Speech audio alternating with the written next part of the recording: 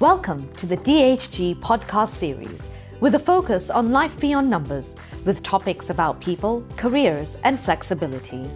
And now, here's your host, our Director of Corporate Communications and All Things Fun, Alice Gray Harrison.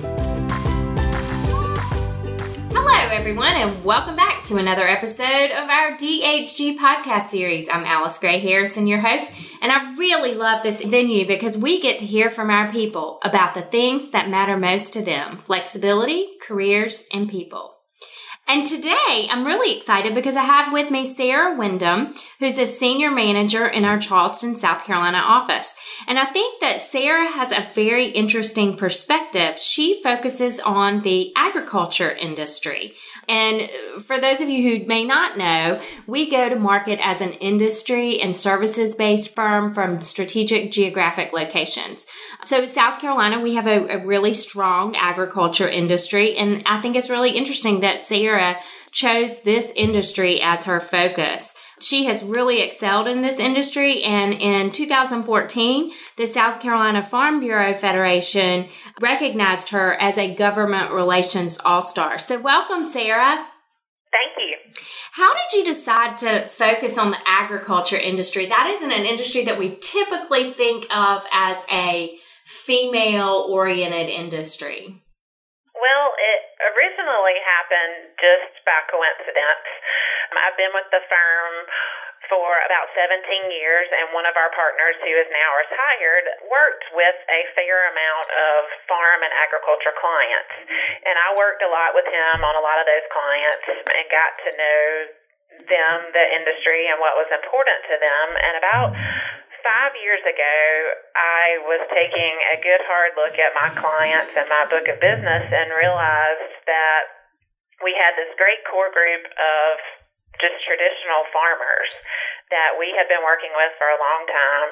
It added up to be a lot more clients and dollars than anybody had ever realized. And I also did some research on the state and the industry and realized that there was not a CPA in South Carolina, or in many states for that matter, that held themselves out as an expert in the agricultural industry for tax, audit, consulting, whatever it may be, anything accounting related. And started talking to a lot of my friends in the industry and clients in the industry, and they got really excited about the thought of someone focusing on this and taking a interest in it from a tax and advisory standpoint, and it just kind of took off from there and happened, quickly. And I got a lot of attention because there wasn't anybody else out there that was focusing on it, at least in South Carolina. And I've had a lot of fun doing it and met a lot of really neat people and excited to be a part of it. Wow, that's really cool. I knew that you excelled, but I never realized you were such a trailblazer in this industry. So for you, what's the most interesting aspect of working in the agriculture industry? I think it's just by nature a very genuine group of people. They are all very hardworking. Most of them come from a background of family and kind of pulling themselves up from the bootstraps, so to speak, at some point in their family history, and it gets passed down from generation to generation. And I think just being involved in an industry that's one big happy family, so to speak, everybody knows everybody and everybody looks out for everybody, and when there's an issue or a problem, people quickly step up to help others out, whether it's the flood that we just had in October in our state that devastated that industry, or if it's a legislative issue that comes up that could impact that industry. That family, that hardworking background, it comes out in lots of different ways. And I think to me that's just very appealing and says a lot about that industry and the people that I work with in it. Absolutely. And you mentioned legislative issues. I understand that you testified in front of Congress. What was the topic and what was that experience like? Well, it all happened fairly quickly. It was a little bit scary. It was also very exciting, but over the past several years, I've developed a great relationship with some wonderful people at South Carolina Farm Bureau.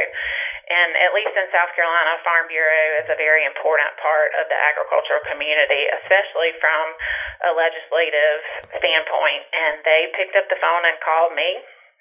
One of the South Carolina congressmen had reached out to them and asked if they had a farmer that could testify regarding cash basis accounting for farmers. And they realized that that wasn't necessarily something that they wanted to have a farmer testify on, but maybe someone that supported the industry. So they picked up the phone and called me, and in a matter of about a week, I was in D.C. testifying in front of a congressional committee about cash basis accounting. Wow, that had to have been really, really nerve-wracking. It was, very much so. I didn't have a whole lot of time to think about it because it did happen so fast, and there, as I learned, are protocols that you have to go through, there are background checks you have to go through, there's written testimony that has to be submitted as well as your oral testimony, so there's a lot of I's to dot and T's to cross to be able to do something like this, and so I didn't have a whole lot of time to think about what I was doing until it was kind of over. That's probably a good thing. Probably, yeah. So I want to talk for a minute about Annie's project, which is what spurred me to ask you to join us. Can you tell us a bit about Annie's project and how you've been involved in it? Well, I became aware of Annie's project several years ago through some different people in the ag industry in South Carolina. And being a part of Women Forward in our firm and, advocating for women advancing in different industries, I think it fits very well with what I believe in. And what it is it's a project that was started in Iowa a good many years ago, and it's an educational series of classes geared towards women in the agriculture industry.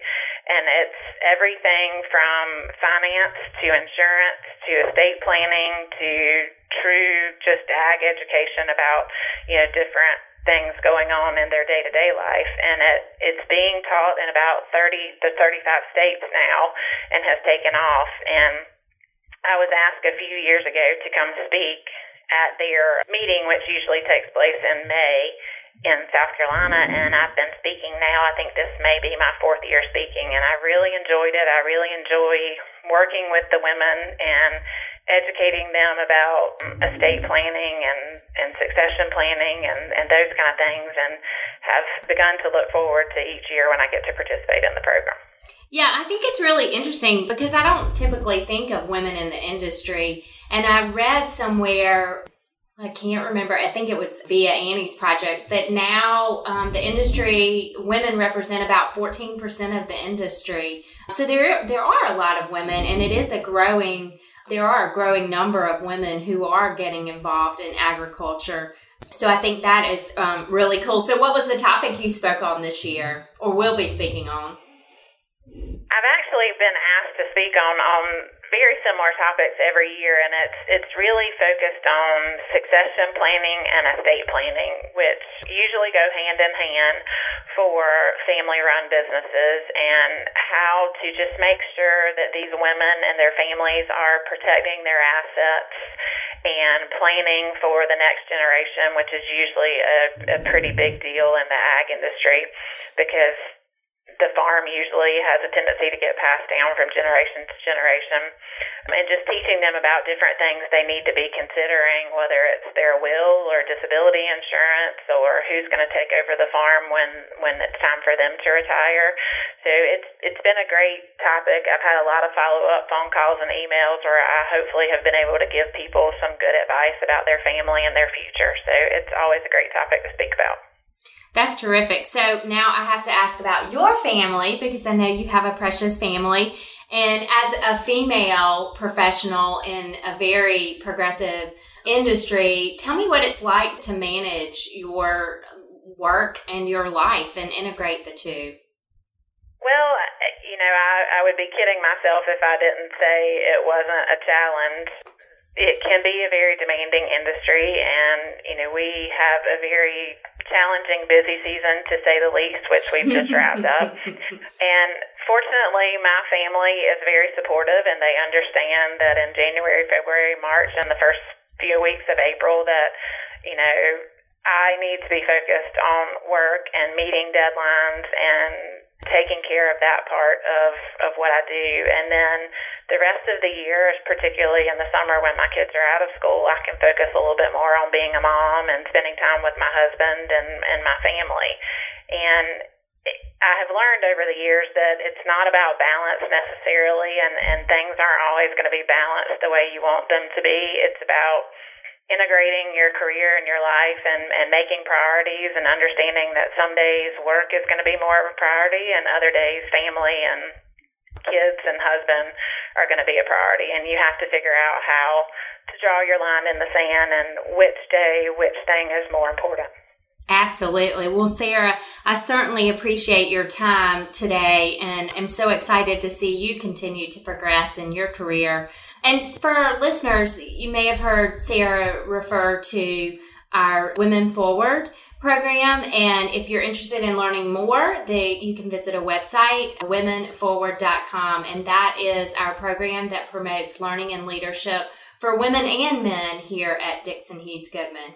And for all of you, thank you for listening to our Life at DHG podcast series. If you like what you just heard, we hope you'll tell your friends and colleagues. Be sure to check out our DHG Life blog for more great stories about our life beyond numbers. And Sarah, thank you so much for joining us today and sharing your story with us. Thank you. Join us next time for another edition of Life at DHG.